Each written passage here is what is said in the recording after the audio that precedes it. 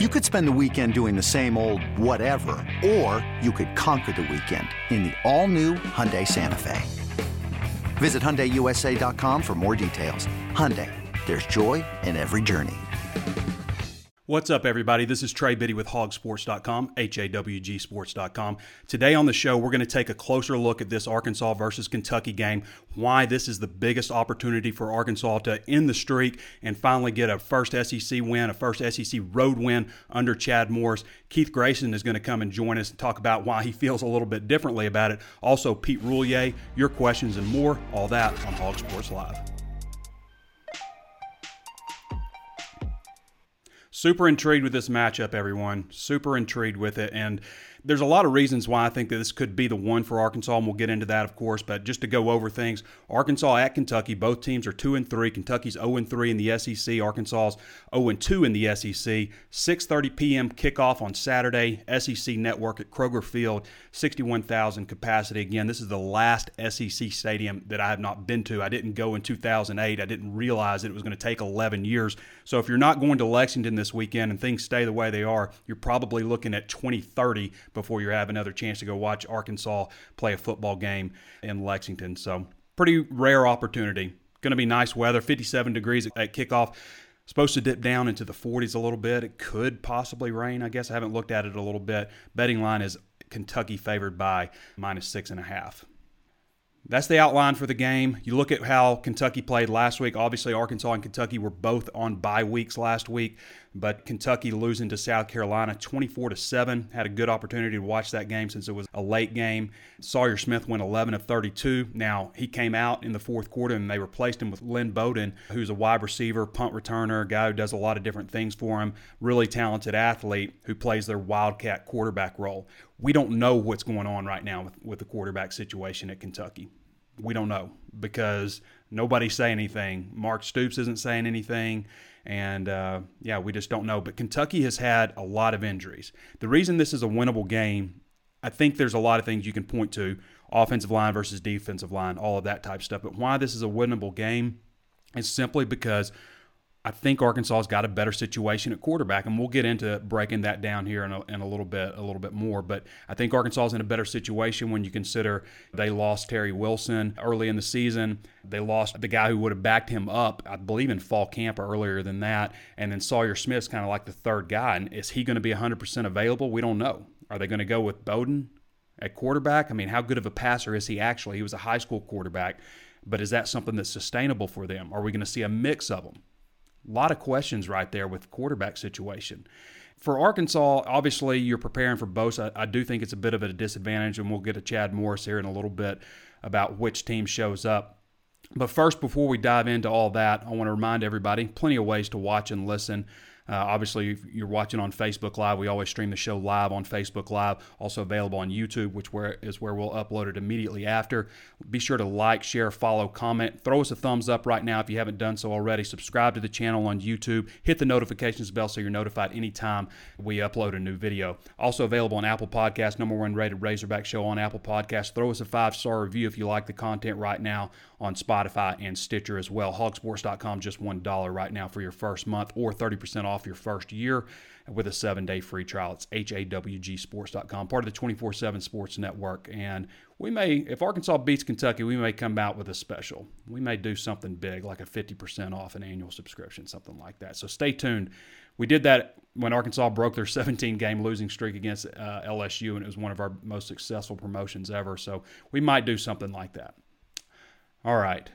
Which Arkansas team shows up? Is it going to be the Arkansas team that faced San Jose State, or is it going to be the Arkansas team that faced Texas A&M? If it's the Arkansas team that faced Texas A&M, then Arkansas is going to go down there and win the game. I really believe that. And I'm kind of going against everything that I said I would do, and it's because I picked Arkansas to beat Kentucky in the preseason. This was my first Chad Morris win against a Power 5 team, against an SEC team that I predicted. I actually had them losing to Ole Miss. And the reason I did that is because of the cumulative effects of playing on the road and, just kind of learning some things. I've said over and over again that what's going to determine this game is if Arkansas can take what they've acquired in some of the losses, because you have to learn how to win on the road. And so they've been to Ole Miss. Okay, they lost that game. They found out what happens when you don't show up in the fourth quarter. The neutral site game at Texas A&M, you had an opportunity to win at the end. You didn't finish that final drive, which brings me to another point about will they, have they learned their lessons on the road? Can Arkansas put a game away? That's the thing that they haven't learned. They haven't had to protect a lead. Can they run the ball in the fourth quarter and move the chains and put the game away when they have to? That's a big question because I think Arkansas can score some points. And I've heard a lot of people say it's going to be a low-scoring game, and I think I went 31-24 Arkansas on this one. So relatively low-scoring, I guess, in today's age. But I think Arkansas will be able to score on this defense a little bit. Will we see the best of Nick Starkel finally? I'm firmly in the camp that Nick Starkel gives you the best chance to win. I think he gives you the best chance. I mean, when you look at just his overall ability, and I know he's had some bad games through 5 interceptions. You'd hope that, against San Jose State, you'd hope that he learned from that. Ben Hicks showed a lot of guts, I think, in the Texas A&M game, but I still think Nick Starkel gives you the best chance to win with his overall upside, his ceiling. He just throws a nice ball, very accurate. He has had a bad game. Now, will we see that again? He's got to figure out how to overcome when he's not having a very good game. And part of that's also going to be determined on the offensive line. How are things going to go up front with this game? So, all right, I want to go ahead and get to Chad Morris's video. This is about 2.5 minutes or so, just kind of to take a look at what Chad Morris thinks about some of the key things, with maybe not having Colton Jackson, with Kentucky's quarterback situation, those types of things. So let's get to it. He just had a great week last week, going back to fundamentals. This week has been very, very much like a normal, what you would expect. Guys amped up, ready to go, get back on the field Saturday night. So, a lot of excitement. I anticipate a great day today. The weather's been fantastic. It's going to be a great night for football Saturday night. I mean, you can't ask for much better than this. And, I'm excited to see how our guys are going to respond and play. Mark Stoops was kind of non-committal on the SEC call day about who's going to start at quarterback. What do you guys anticipate there? Well, I mean, we're prepared for different scenarios. I mean, with where they've been this year at their quarterback situation, the injuries that they've had, obviously, putting Lynn in there is going to add a whole new dynamic. Obviously, it's going to pull one of their best weapons at wide receiver into a quarterback where he's touching the ball every play. I anticipate him playing some quarterback. How much, I don't know, but and I think Sawyer's going to play as well. I think it'll be just a mix-up. I really do. I think it's whatever. If they get a hot hand, they're probably going to stay with it, and if not, they'll probably go back and forth. But we're prepared. It's about how we play, and that's what I'm focused on more than anything. Is that a disadvantage though, having to prepare for 2 quarterbacks instead of spending all your focus on one? Well, I mean, obviously you got to spend a little bit more prep time with that, with different scenarios, and but that's you have to do that regardless through the course of the week. But again, we have to put different focuses for different guys that are back there. But at the end of the day, we still got to block, we still got to tackle, we got to run the football, and we got to play at a very high level. If you have to play Cunningham, how do you feel about him since he didn't play the last game? Yeah, of course, Myron has gotten game experience this year, so I expect Myron to step in there at left tackle and be just fine. I don't have a problem with that. Still expect Colton to practice today? I do not believe he's going to be out at practice today. So it'll be, I know we're evaluating right now still, and so we'll see as the week continues to progress. But right now he won't be out today.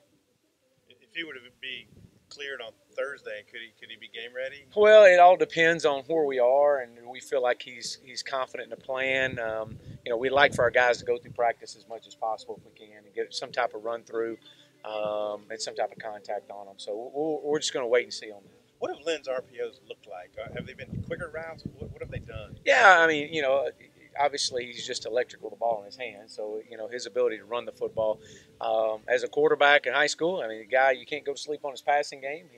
The ball does get out of his hand. And I know he feels his natural position is a wide receiver, a return specialist. But in the same sense, he's got experience at quarterback, and we're going to have to be prepared for when he gets in there that it's not just an automatic run.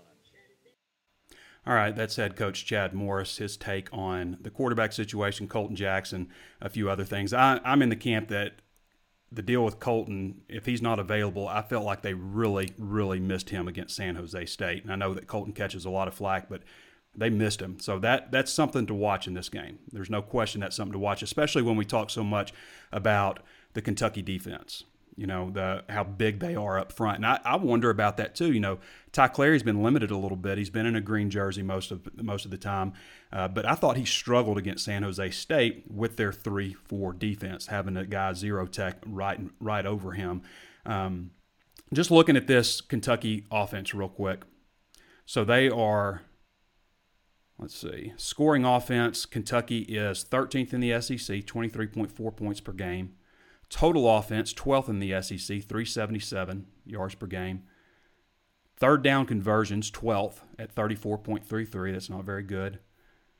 Passing offense, they're last in pass efficiency rating, 109.34 and 212 yards per game.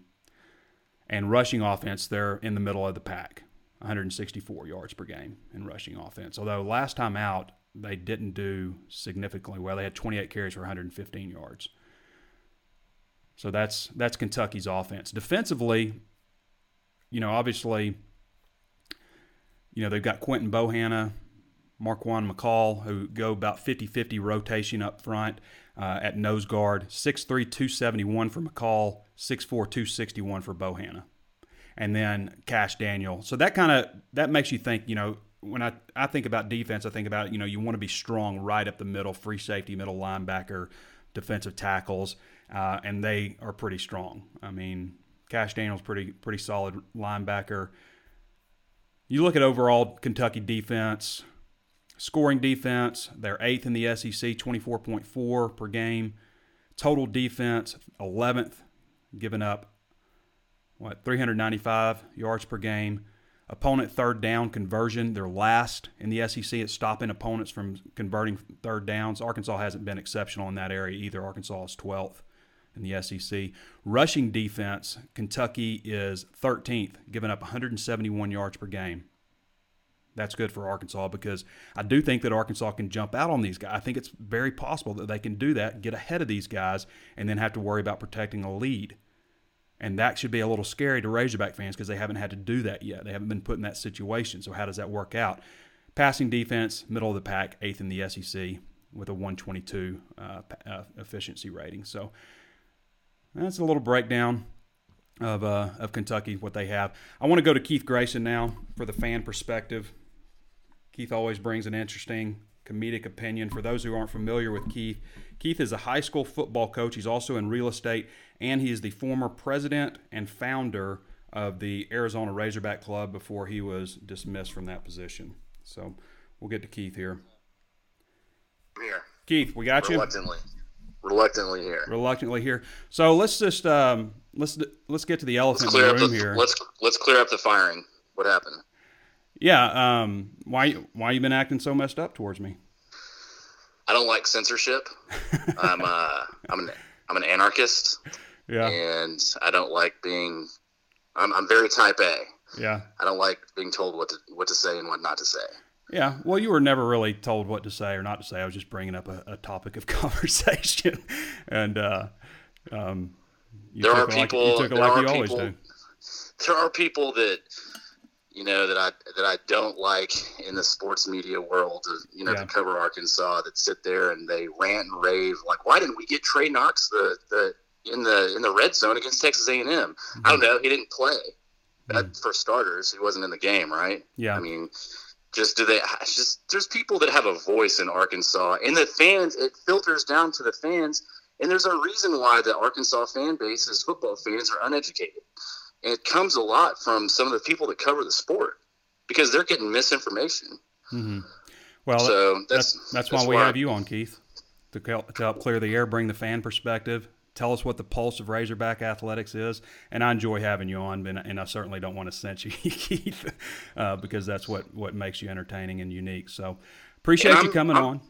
I'm a little bipolar, and it's mainly because my mood shifts with the success or the lack thereof of the Arkansas athletic program. So if we lose on Saturday, my week's going to suck. Today, I have the second highest closing of my career, and I can't even enjoy it because we're 7-point dogs to someone that's playing their third string quarterback, which so happens to be a wide receiver. Yeah. Have we talked, Keith, since on air since the San Jose State game? I'm gonna put some Razorback footage up here real quick for people to enjoy while we're talking. So we haven't talked since that game. So what was your reaction after that one? Obviously, we thought that would be a cakewalk, which we should never expect anything like that. No, if you go back and listen to the podcast that I was on, I said we're 28-point favorites. We're going to win by 3. And we almost did. We almost just won by 3 on that comeback, which was, it's just insane. I didn't even go. I had a weird feeling about that. I host these watch party things. I just try to get out of them because I don't want to break a TV in public. But I just didn't show up to that one. I set it in the calendar. I didn't go. But it's just what you expect. It's like, I don't know if they're looking past to Texas A&M, but we can't. How can you overlook anybody? You can if you're this team. And there's no question, Keith, that they did. And to me, there's a couple of black eyes on Morris's resume, things that people will never forgive him for. The way that they finished last season, I think most people are understanding that it was most rational people understanding it was a dramatic change last year with offense and bringing new players in, not everybody buying in. But the way that they finished last season with getting blown out against Mississippi State and Missouri, just totally letting go of the rope, that left a sour taste in a lot of people's mouth, I think. And then, of course, you're never going to wash off this San Jose State loss. And the thing that stinks about Chad, no matter what he does in terms of turning it around, people are always going to point to the San Jose State game every single time they lose. Every single time they lose, they're going to bring that game up, just like they bring up the fact that he's never won against a Power 5 opponent, right?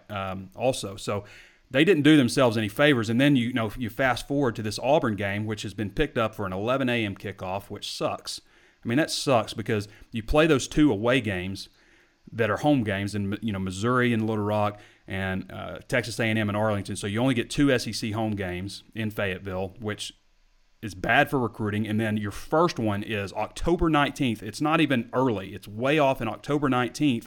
And you have to, as Arkansas, you have to draw talent from farther away, from Texas, Louisiana, Oklahoma. So these kids have to drive farther. And now they're going to get up. You're going to tell me a kid's going to get up at the ass crack of dawn and make it to Fayetteville for an 11 a.m. game?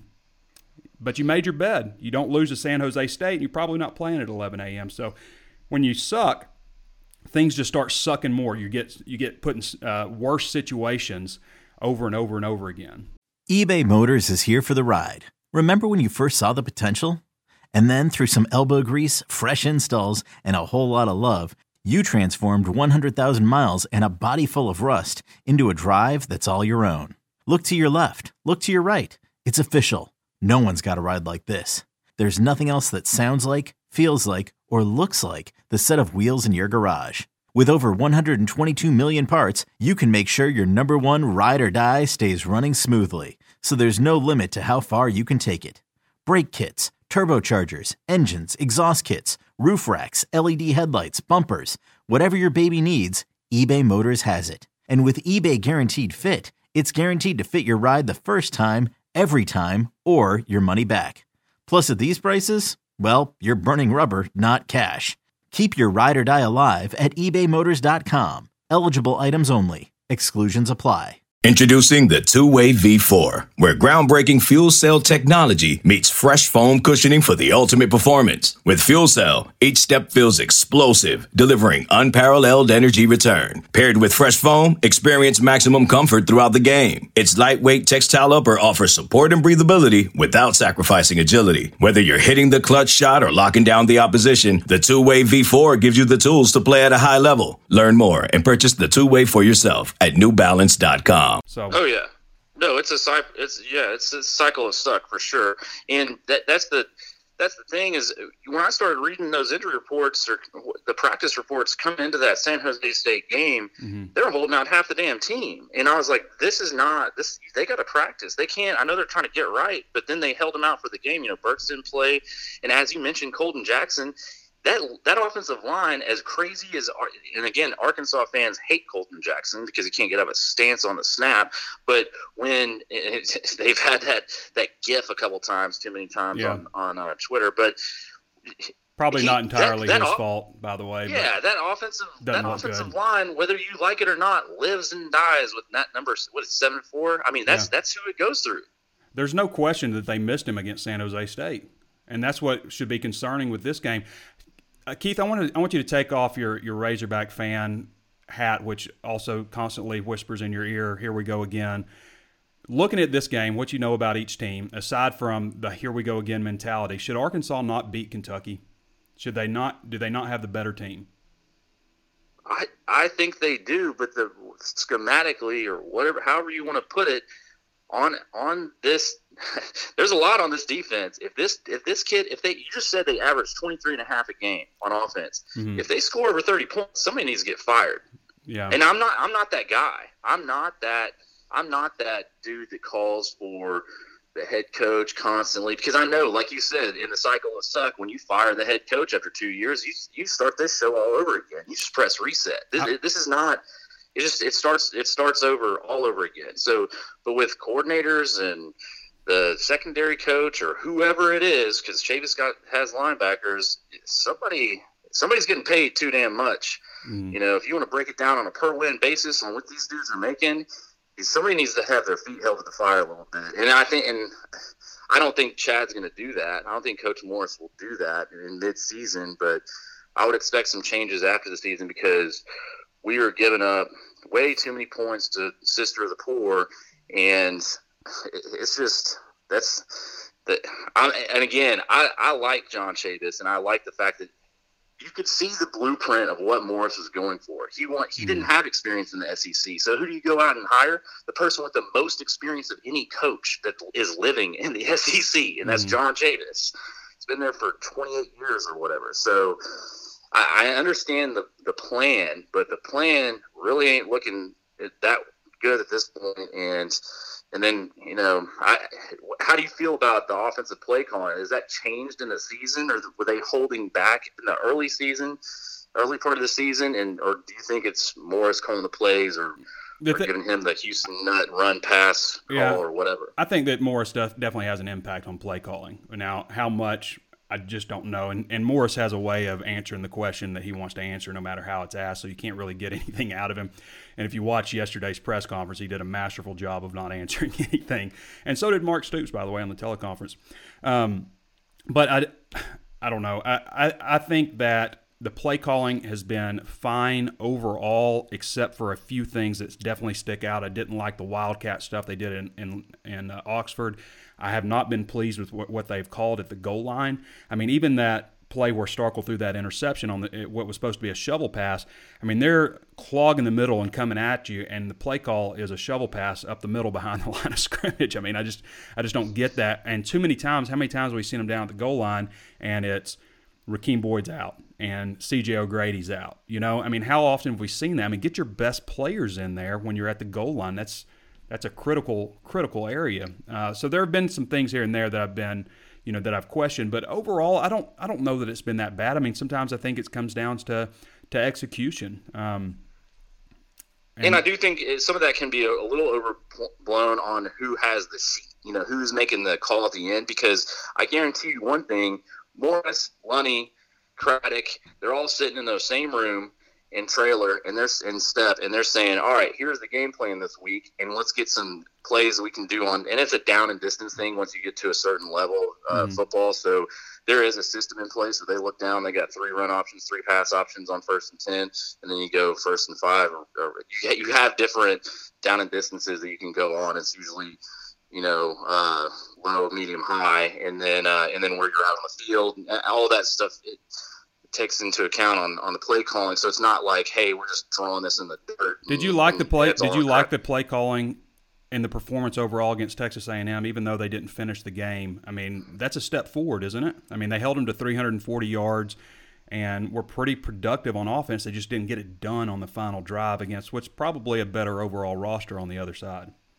Yeah, who knew that Ben Hicks was going to come out and do that, right? Yeah, he showed some guts. Yeah, I'll tell you what I like. I'll tell you what I like, though, Keith, more than anything, is that they recognized we got to get the ball to Traylon Burks. We got to get it to CJ. You know, I would have probably liked to have seen more carries for Rakeem Boyd, but, you know, everybody's kind of been complaining that Boyd didn't see enough touches, but he's like second in the SEC in rushing attempts per game right now. So I guess that's just kind of the way things are going. But it'd be nice if Arkansas could get a little bit more production from Devois, and who's been good in the passing game, but you know hasn't been as good as we have seen him at times in the running game.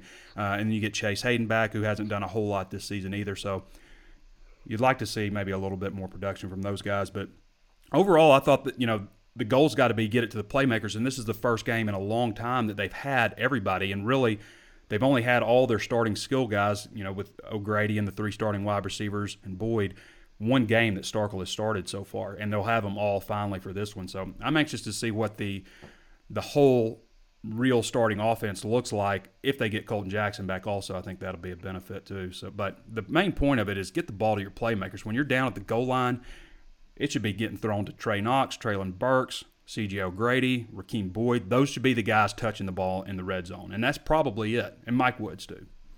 And is that too much to ask to know who your playmakers are in year 2, halfway through this damn thing? And that's when Chase Harrell got 4 targets in the first game or whatever it was. I mean, the kid can't catch the ball, and the only time he can catch it is, you know, his offhand falling out of bounds. I mean, he makes some miraculous catch. He's the weirdest. You know, he'll do some OBJ catch falling backwards, but then he can't catch one that's right in his breadbasket in the numbers. That's that type of stuff just drives me crazy because, again, it goes back to the point. If you're making that much money, there is an expectation. Yeah. There is an expectation for – I don't care where it ranks in the SEC. $3.5 million is $3.5 million.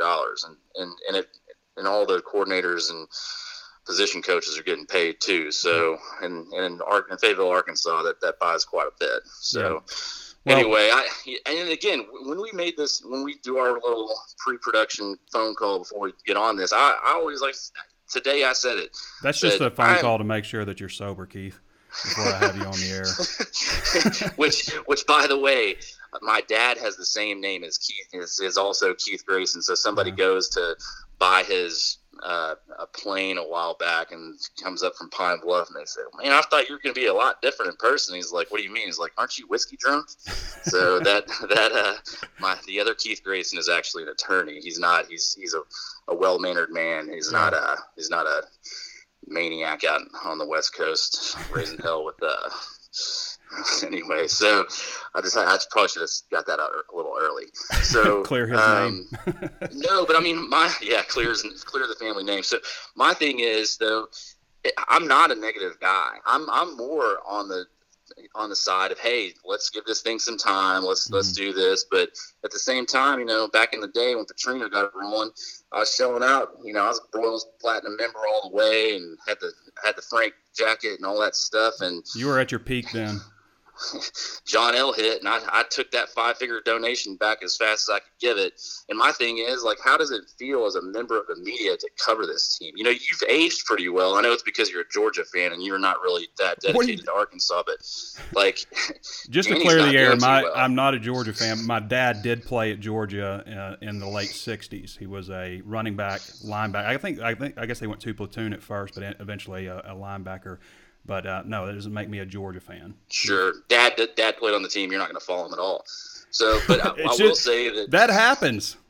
That happens. I didn't grow up in Georgia. I grew up in Arkansas, and you know, when Darrell Walker's son is a good example. You know, he wasn't dying to go to Arkansas, even though his dad's a big Arkansas fan. It's not. How does it impact you? Back to my original question. How does it impact you to cover a team that sucks? I mean, it impacts. I mean, like my wife pulls for Arkansas. I mean, she went to the University of Arkansas too, but and also went to the University of Arkansas. You forgot that, but she would and all her friends, you know, they're at the game watching it, and they're like hoping Arkansas wins for me more than anything because they know that I'm out in front talking to people about it, and, you know, just kind of, I don't like negativity, but you just kind of have to, you know, it is what it is, you know, it's the cycle of suck, and man, I ought to coin that one. I might need to rename this podcast the cycle of suck.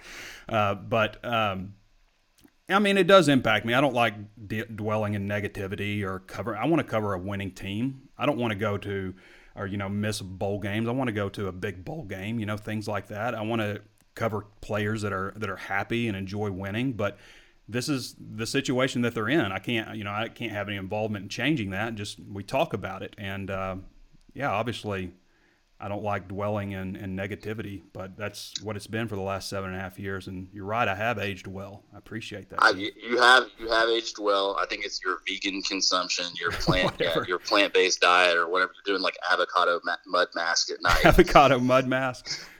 but Danny's not taking it so well. If he doesn't watch out, he's going to look like Nate Allen here in like Danny 30 looks years. Like hell, man. Yeah, he's looking rough. He is not. He just looks like taking brown party liquor to the face after every L.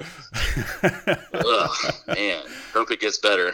Yeah, How's Pete doing? Have you seen? I was about to say, have you seen Pete? Poor guy's 23 years old and looks 43. Looks older than I do. Dear God. He's Well, that's because time. I don't know what Hog Sports interns make, but it probably can't have that high quality of lifestyle living. Well, Pete's not an intern. Pete's full time with us. He's fresh out of college. Yeah, same thing. He's being groomed to become a special writer. He's got a lot. Pete's got a lot of ability, a lot of potential. Funny guy. But Alec Harrison is our intern. Who, by the way, thoughts and prayers with Alec. Lost his grandmother. But Alec is always going to be positive. He is always a happy guy. We got a good team over at Hog Sports. For anybody, again, that hasn't signed up, $1 right now for your first month. All right, Keith, all right, well, I'll let you get else? over to Pete. Yeah, let's ruin Jaron Lorenzen Day. Let's ruin that day. Yeah. That's what I want. It's not too soon to give them an L in Lexington. I actually wanted to go to that game, but well, you have an opportunity in 2030, Keith. Perfect. I'm not going to be around then. Well, at this rate of hog football, there's no damn way. So. All right, Keith. Appreciate you, man. Later, player. All right. That's Keith Grayson. Keith obviously has been with us a long time at hogsports.com, longtime Razorback fan. Lives out in Phoenix, Arizona, and also coaches high school football. I believe he's a linebackers coach, secondary, something like that. Does that on, I believe, a volunteer, maybe just kind of a side job type of deal. Also in real estate, disgraced former president and founder of the Arizona Razorback Club also. All right, let's get to Pete Roulier now. Pete is, as we mentioned a minute ago, has been with us for a little while now, does a great job. Also former University of Arkansas student. You guys just had to throw in that last little bit there, didn't you? You know that Keith is going to give you a little bit of hell. I mean, it's kind of a hazing situation, I guess. What kind of right does he have to haze me? What's he do all day? I think he just assumes the right. I think he just assumes it. You weren't much better either. He's 23 but looks about 43. You should see Pete. I mean, that was just brutal. I knew that you were listening. You don't look 43. I was just trying to give you a little hell and get you fired up before we had you on. You know what Keith looks like, right? Keith looks like Danny McBride's more handsome younger brother. I was going to say he kind of looks like a valet that would just take your car for a joyride. It's one of those kind of slimy people. He's not going to take all your money, but he's going to do something to you. He's got the look. He's got a little bit of a crazy eye look. You could kind of see it coming. But I like my Danny McBride comparison. That's not bad, but I just want you to know I'm doing all right, okay? All right. I'm glad you're doing okay. So Pete Roulier has been with us, like I said, for almost a year, the better part of a year anyway, and does a great job. Does most of the traveling, but I'm traveling for this one this week because I haven't been to Lexington yet. So, Pete, you've done a little dive into Kentucky's offense and defense. I want to start with Kentucky's offense. What have you seen just based on your research out of those guys? What can we expect on Saturday? Well, I guess the big story this week has been the story about the quarterback, and they lost their starter, who was really what made their offense go this season. Last season it was Benny Snell, but Terry Wilson was going to be the thing that drove them over the top, and he's out in week 3, so they got a different quarterback situation. They've been going with Sawyer Smith, and he has not really excelled. Mm-hmm. But so what happened reminds was me of it. You remember A.J. Derby, Pete? Yeah. You remember him playing quarterback? So he reminds me a lot of A.J. Derby, and probably not as mobile as A.J. was, but as a passer, he reminds me a lot of what A.J. was, just not real accurate, probably under a 50% type of passer, a decent arm, but just not a great quarterback. But unfortunately for Kentucky, that's where they are right now. No, that's the honest to God truth. He just doesn't look like a great quarterback. Mm-hmm. So, I mean, if you're talking about Arkansas, you definitely got that battle won right there. So what happened was he went down in the fourth quarter against Carolina, which was obviously last week. They had the bye week, so that's been 2 weeks since then.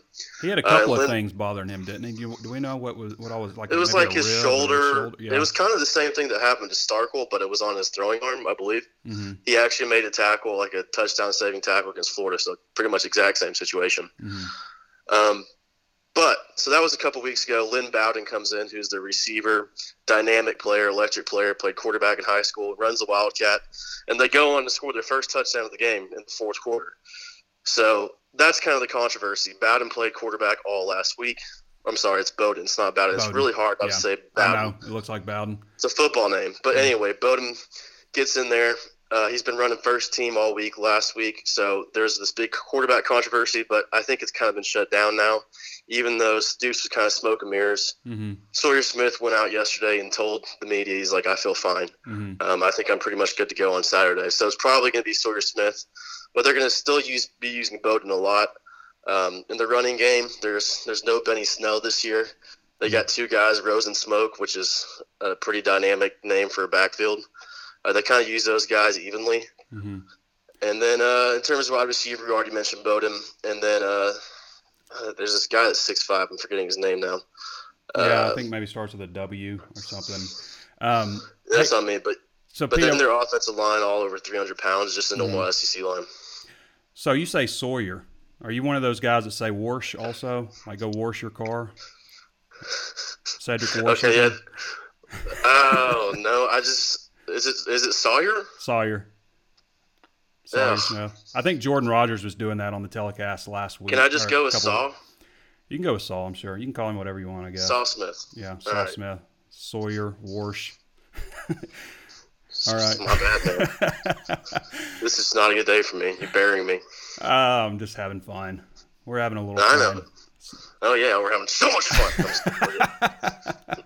You want to talk about their defense a little bit? Yeah, let's jump into their defense. What are you seeing out of the defense? So I think their best player on the defensive side of the ball is Cash Daniel, who is also, if you didn't know, is kind of like a social media sensation. Just he's got that mustache, kind of like a Gardner Minshew type look on defense. You know what I mean? Mm-hmm. But he's a really good player. He's got 17 tackles this season. He can do pretty much anything. He's picked off a ball. He can sack the quarterback. And he's just all over the field, as Morris mentioned this week. And then up front, I think is probably their strength. Even though they did lose Josh Allen to the NFL draft, who was by far their best player a season ago. Mm-hmm. Really their strength, instead of on the edge like it was last year, is up the middle with two nose guards that are 361 and 371. That's Bohanna and McCall.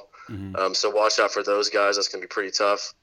And then the defensive backs, there's not much there compared to last season, they're not as strong in the secondary. And Arkansas's receivers probably have the advantage in that one. So defensively, I think they're a lot better than they are offensively. But if Arkansas can do what they did against Texas A&M last week, 2 weeks ago, then they shouldn't have much of a problem with the Kentucky defense, in my opinion. I think everything points to Arkansas except for some of the intangibles. With this one, it's a night game on the road, SEC. I don't care if it's Kentucky or who it is. It's still a road game in the SEC, and that points to Kentucky. There's a little bit of an unknown with what they might do, how much Wildcat they might do, some of those types of things at quarterback, and the aspect of can Arkansas finish a game. They've had plenty of opportunities. I don't want to repeat myself too much, but they've had opportunities to learn away from home, learn how, and that's what a young team has to go through. You'd rather be on the winning side of it, but sometimes losing it maybe helps you a little bit more in terms of remembering it. But they haven't had to protect a lead yet. I mean, they did, I guess, a little bit against Texas A&M. They had a lead for a while, but like fourth quarter, you need to put the ball away on the game away on the ground. They haven't really had that opportunity. So those are kind of some of the things that would scare me if I'm Arkansas. All right, Pete. Go ahead. Well, yeah, they need to learn to win. That's kind of been the problem. Winning is learned. Last season and this season, yeah. Yeah, especially on the road. So, Pete, you got a score prediction before we let you go? Yeah, I went with 31-27, which was the same score as the A&M game. I just flipped it, though. I got Arkansas winning. Yeah, I got Arkansas 31-24, I believe. So, Yeah, I said I wasn't going to predict an Arkansas win until I saw them do it, but I'm going against everything I believe here. So, all right, Pete. Anything else before we let you go? No, man. I appreciate it. I'm not gonna bury anybody. I'm actually an upstanding person. Yeah, well, I'm not gonna drop a grenade and just leave. We did give Keith a little bit of hell, though, at least. Right. All right, man. All right, y'all man. take it easy. Appreciate you. Bye. All right, that's Pete Roulier. Pete Roulier does a great job, cranks out a ton of content on hogsports.com. Again, HAWGsports.com. We're going to get to your questions next. One more time, though, I'm going to remind you, plenty of ways to watch and listen. Facebook Live, YouTube.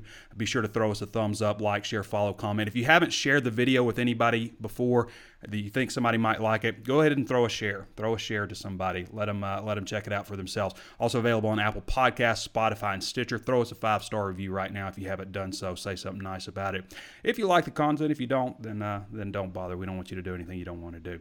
All right, on to your questions. Get them in right now if you haven't done so already. We'll probably go a little bit long here. We're at about 40 minutes now, so we're gonna dive in right now.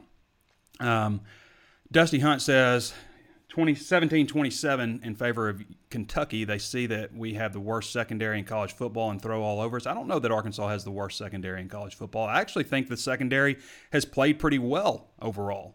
I mean, I know that goes against what most people think because we expect, every time some team scores a touchdown or hits a big play, we're like, that's terrible. But every rule has been geared towards offense. Even injury, player safety stuff has been geared towards offense. So the way the game is designed, you're just going to give up yardage. But I don't think Arkansas' secondary has been that bad this year. I really don't.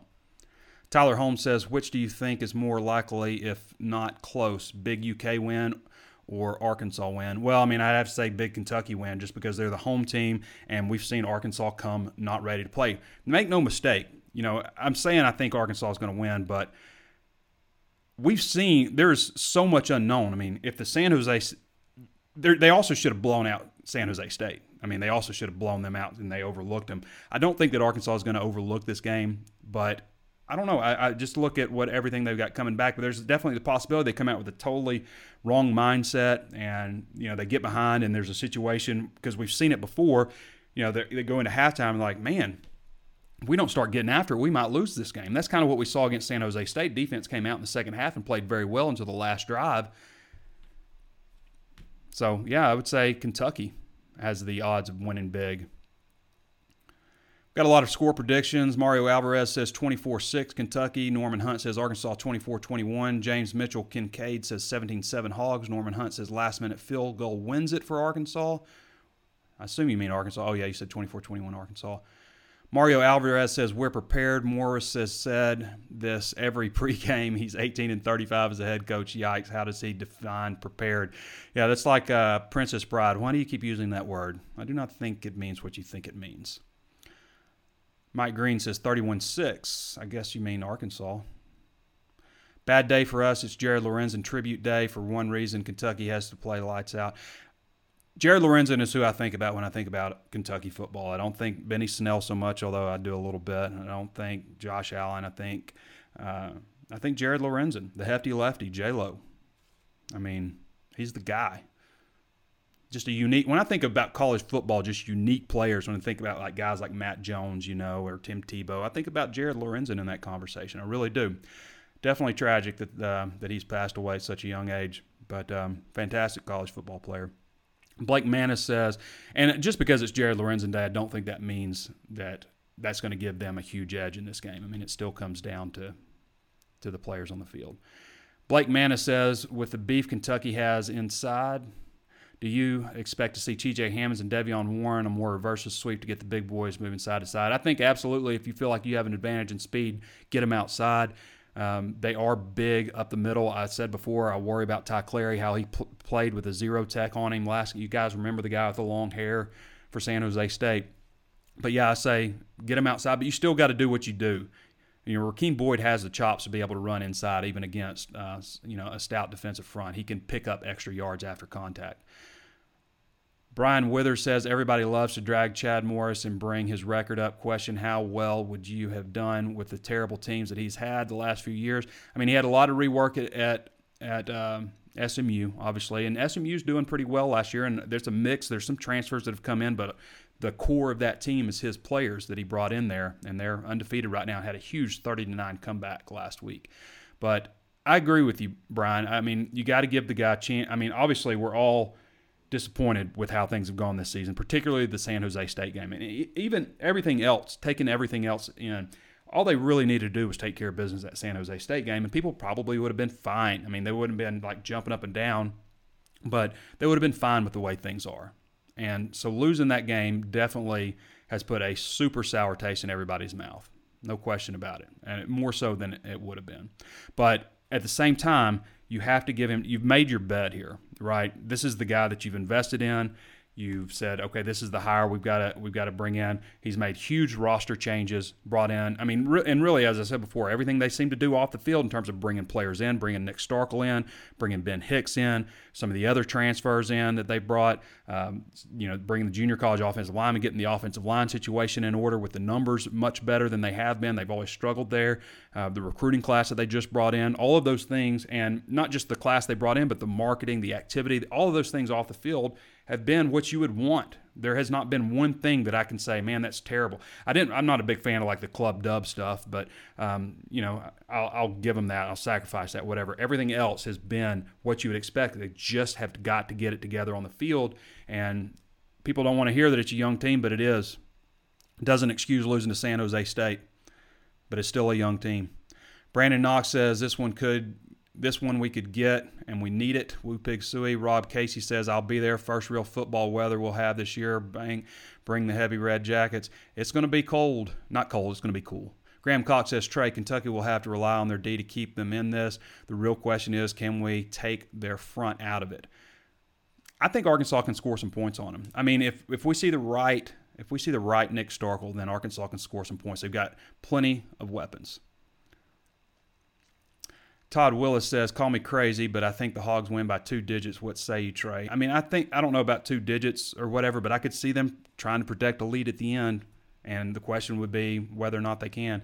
Terry Roy says, ask Keith, where's the prime real estate in Fayetteville? I might need to buy some property out there. Well, Keith, he might know, but, you could probably hit him up at Twitter. He's at Keith Grayson _ is his Twitter handle, Terry. But he works out in Phoenix, but he might know. I don't know. He might do some business in Arkansas. Mario Alvarez says there's not any at all the prime. Yeah, Fayetteville is dead. There's not any prime real estate. You got to move out east in Fayetteville. Tracy McKnight says hoping for a win this Saturday. It would be nice to get Morris's first SEC win. Absolutely. Mario Alvarez says 18-35. He's had one season with over 6 wins as a head coach, and every team improves after he leaves. I mean, I guess you could say Clemson did. They also improved a lot when he got there. You could say SMU has improved since he's left, but they also improved after he got there. Arkansas, it's not like Arkansas. Here's the deal. If he'd come in and win as bad as they did last year and then started this season the way he did this year, and he was taking over for a coach that left for another situation, maybe went to the end, say theoretically Brett Bielema, had Arkansas as a 9-10 win program or something and left and took another job. And then Morris comes in and they go 2-10 last year and then they lose to San Jose State. Then he should have been fired after the San Jose State game. But that's not what happened. He took over a program that was in a steady decline under Brett Bielema, and totally revamped the offense, he's revamping the type of players that they're bringing in. So that's not the situation, really. It's not the situation of taking over a winning program. Now, he should have never lost to San Jose State, granted, but the situation is not Arkansas. And so say you fire Morris after this season, then where are you? This recruiting class falls apart completely.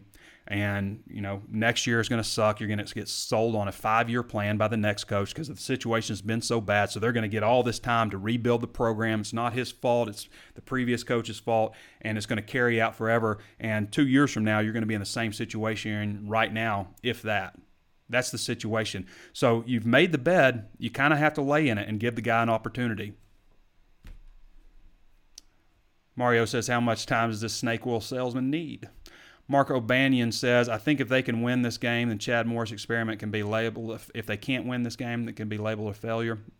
Possibly. I still say, the San Jose State game will always be in the back of everybody's mind. And every time I say something like give them time, I'm like, it just like hits me in the head, like San Jose State. Don't forget about that. Let's see if we got anything different. This is a must-win, Trey. So true. Talks about.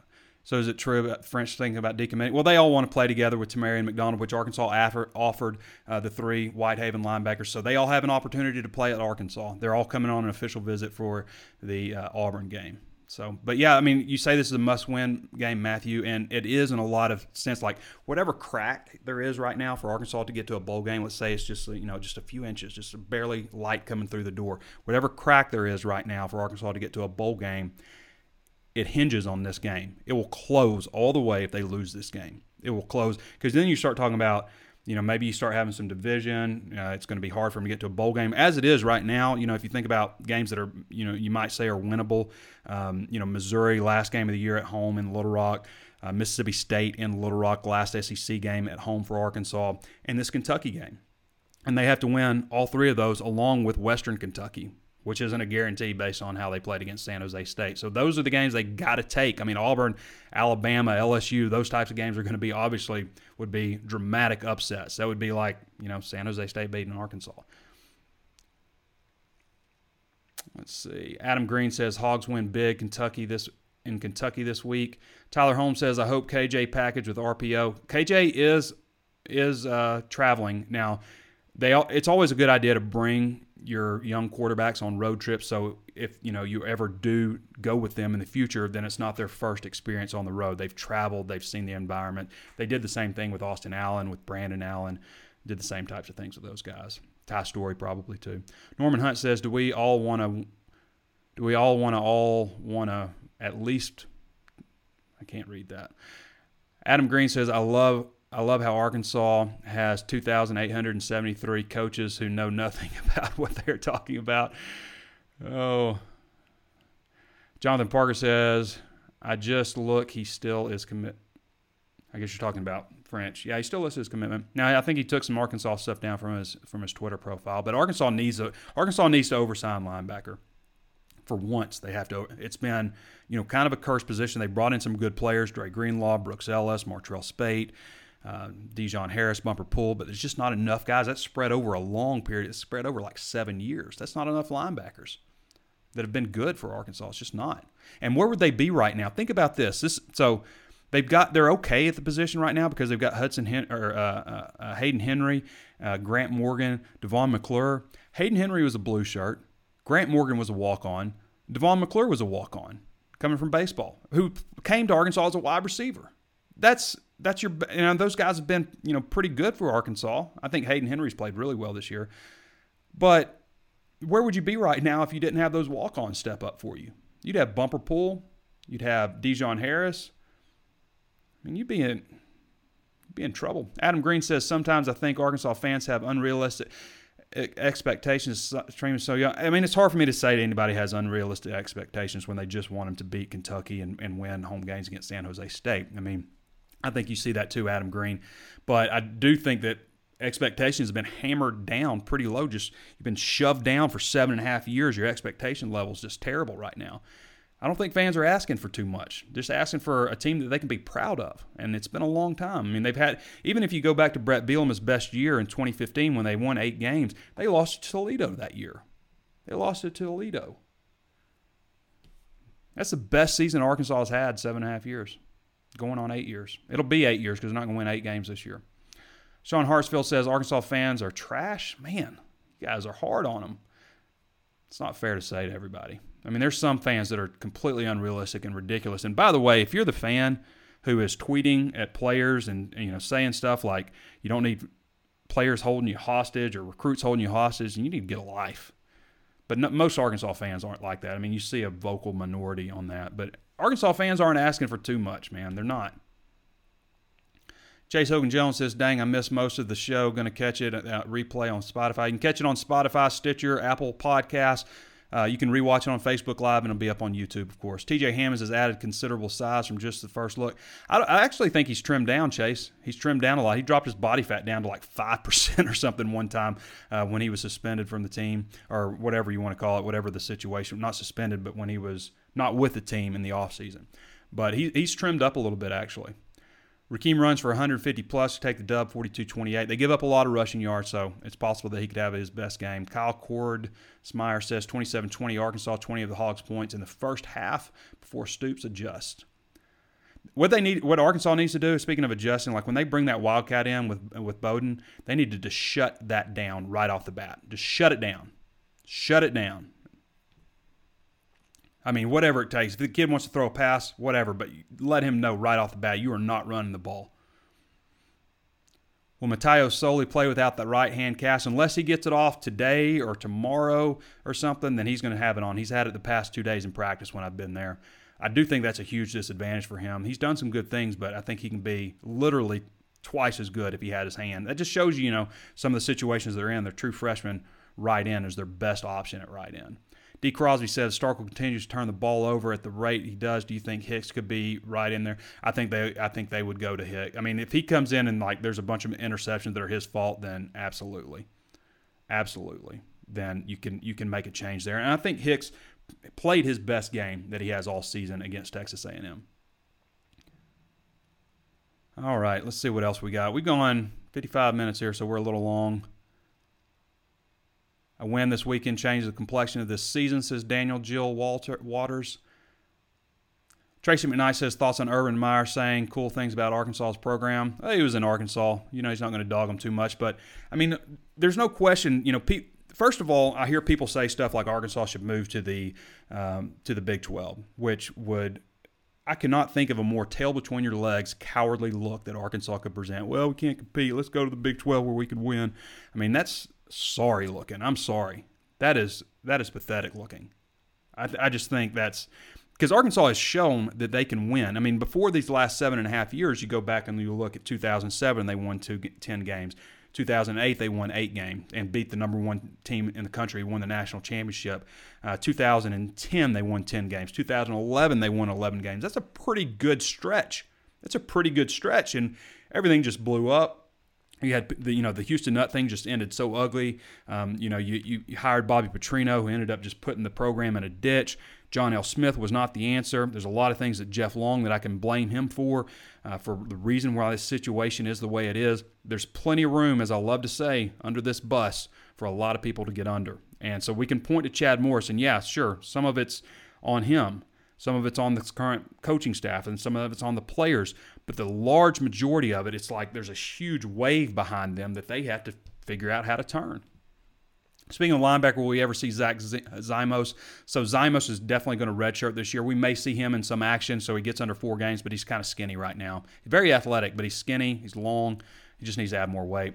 I just want Arkansas to be in the conversation, please. That would be nice. Just not glossed over. Chris Archer says, yeah, I agree. Fans need to leave these recruits alone and stop messaging them.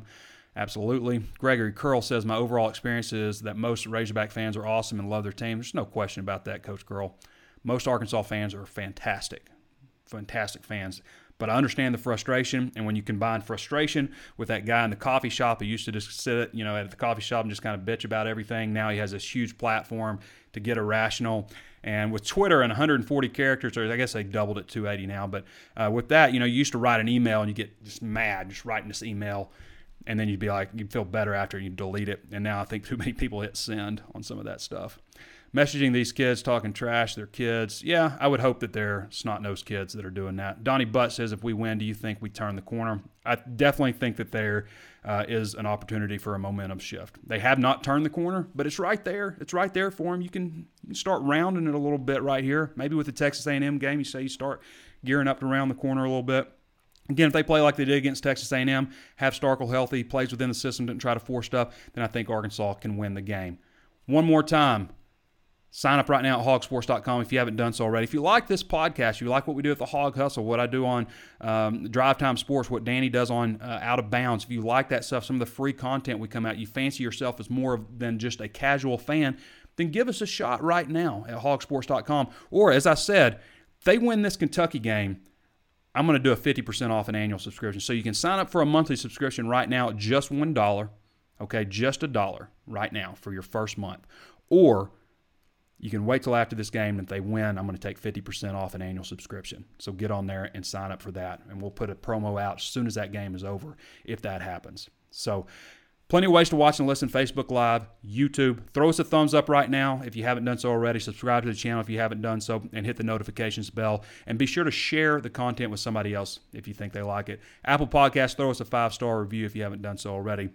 We want people to see, when they type Arkansas Razorbacks into Apple Podcasts, we want them to see Hog Sports Live. Also available on Spotify and Stitcher. Okay, I want to thank everybody for joining us. Thank you for your questions. Thank you for your interaction. The show would not be possible without you guys. Thanks for Pete Roulier joining us, and of course Keith Grayson coming back from his suspension firing and his unique takes as well. This has been Trey Biddy with hogsports.com, and we'll catch you next time.